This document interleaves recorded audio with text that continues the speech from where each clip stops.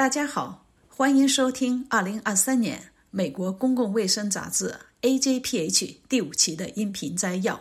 我是 AJPH 负责亚太地区的副主编，美国南卡罗来纳大学刘继红教授。AJPH 是唯一提供中文 podcast 的国际性公卫医学期刊。AJPH 是一个极富影响力的学术期刊。2023年 AJPH 的影响因子达到 12.7， 在社会科学引文索引的公共卫生、环境和职业健康类别的176个学术期刊中， AJPH 排名第6位。AJPH 每年收到很多来自美国和世界其他国家的文章，我们致力于对所有提交的文章快速回复。AJPH 文章接收率为 11%。我们的 podcast 每3个月更新一次。AJPH 的网站有非常丰富的资料，每天不断更新，希望大家充分浏览和利用。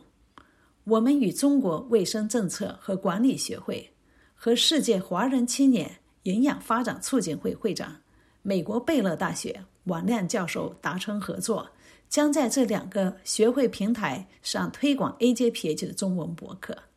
下面请耶鲁大学的郭鹏辉同学为我们介绍上季度 AJPH 的重点内容。我是耶鲁大学博士生郭鹏飞，我将展示本刊2023年10月刊到12月刊的重点内容。10月刊有一个关于建立公共卫生共识的特别章节，精选文章涵盖了建立共识的使用原则、信息质量的影响，以及使用协商对话作为对抗两极分化的工具。2023年可能会因为在世界各地造成严重破坏的多重而严重的气候危机而被人们铭记。在审阅 AJPH 杂志中与气候危机相关的健康公平性证据基础时，卡帕迪亚博士认为这些证据可以分为2类。第一类是气候危机造成的众多不利健康影响。第二类包括越来越多的关于行动计划和行为改变的报告。这些报告可以让社区和个人适应或为气候危机做好准备。本期的其他文章涉及以下主题，如美国青少年的心理健康、猴痘风险、原住民和文化安全等。11月刊有一个关于与油气井相关的环境正义的专题，精选文章涵盖化石燃料种族主义和饮用水污染风险。耶鲁大学公共卫生学院的低走博士评论道，近年来用于分析和可视化这些危害交叉点的空间方法和政策工具已经取得了进步。加州凭借其加州环境正义筛查工具 TIME100 处于领先地位。陈等人利用 TIME100 评论与人口普查区块至新1公里范围内的石油或天然气井相关的社会环境因素。结果令人震惊，在多变量模型中，污染负担最高5分位数的人口普查区块在1公里内拥有活跃或闲置油气井的几率是污染负担最低5分位数的人口普查区块的4倍。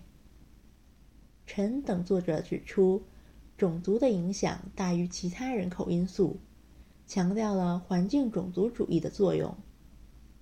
本期的其他文章讨论了工人死亡率、精准公共卫生干预措施、新冠病毒抗体流行率研究、枪支法的影响等主题。12月刊有一个专门章节介绍如何实现公平的公共卫生数据。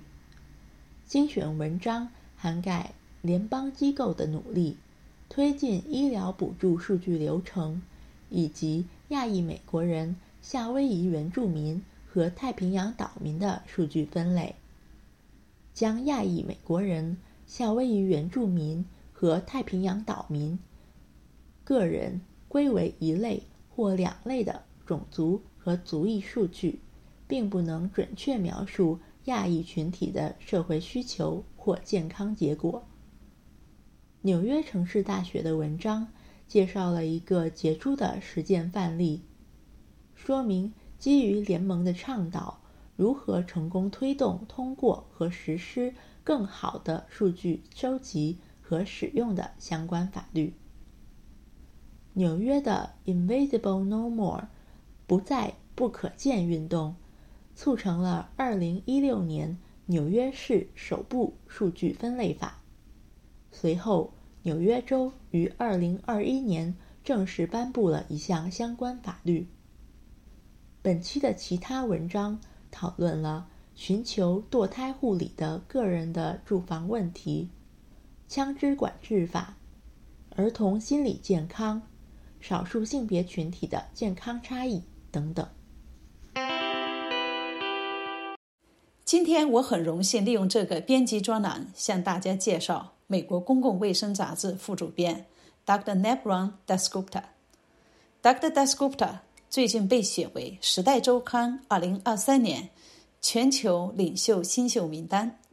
这些新兴领导者来自世界各地，正在塑造并定义下一代领导者的形象。接下来，请耶鲁大学博士生郭鹏飞同学介绍 Dr. Dasgupta 的杰出贡献。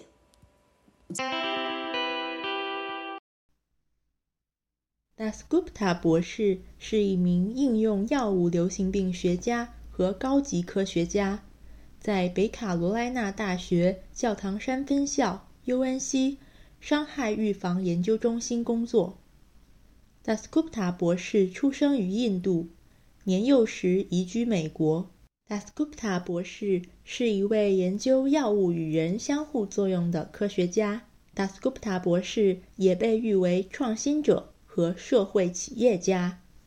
自2002年以来， Dasgupta 博士在疼痛管理、阿片类药物过量预防和成瘾治疗方面做出了开创性工作。他帮助通过非营利性药物联盟启动了一项计划，该计划清除了阻止阿片类药物过量逆转药物纳洛酮进入前线的瓶颈。纳洛酮是一种可以逆转阿片类药物过量的处方药。在制定新的供应安排并批量购买治疗药物后，该组织去年在全国范围内分发了超过200万剂药物，帮助结束了危及生命的药物短缺问题。Dasgupta 还负责监督北卡罗来纳大学街头毒品分析实验室，该实验室测试街头毒品，并与用户和大型社区实施共享毒品检测数据。Dasgupta 博士介绍了药物检查服务的运作方式。他说：“我们校园里现在有分析化学工具，可以用来实时监控街头毒品供应。我们设计的试剂盒看起来很像新冠病毒聚合酶链式反应试剂盒，它有一个拭子和一个装有液体溶剂的小瓶。我们将这些工具包发送给卫生部门以及州和国家各地的前线公共卫生危害减少项目。一个人可以取一勺药物样本，或从空袋子中取出拭子，然后将其寄回校园内。然后我们在气象色谱质谱仪上进行分析。我们会在样本运行当天，通过发送给样本提供者的2维码报告结果。我们还制作数据集和仪表板来实时显示这些趋势。这些信息非常有趣。Dasgupta 博士说，我们向人们提供有关街头毒品成分的信息，以便他们能够更好地决定将什么放入体内。Dasgupta 说，近年来芬太尼已导致许多人服用过量死亡。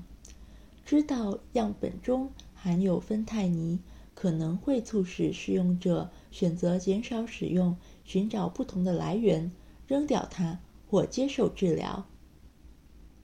Dasgupta 博士的目标是利用科学来回答有关药物过量死亡的重大问题。目前，美国每年有10万人死亡，药物过量死亡人数达到历史最高水平。Dasgupta 博士强调，问题是我们不知道到底是什么导致了人们的死亡，我们只有在人们被捕或死亡时才知道街头毒品的成分，为时已晚。我们这里提到的文章，大部分您都可以免费阅读。如果您喜欢我们的 podcast， 请推荐和分享给您的同事和同学，也请各位充分浏览和利用我们的网站。在国内的朋友可以直接在期刊网站主页找到 Article Tab， 滚动到末端收听 podcast。 其他地区的朋友也可以在 SoundCloud 或 iTunes 的 podcast 储存库收听。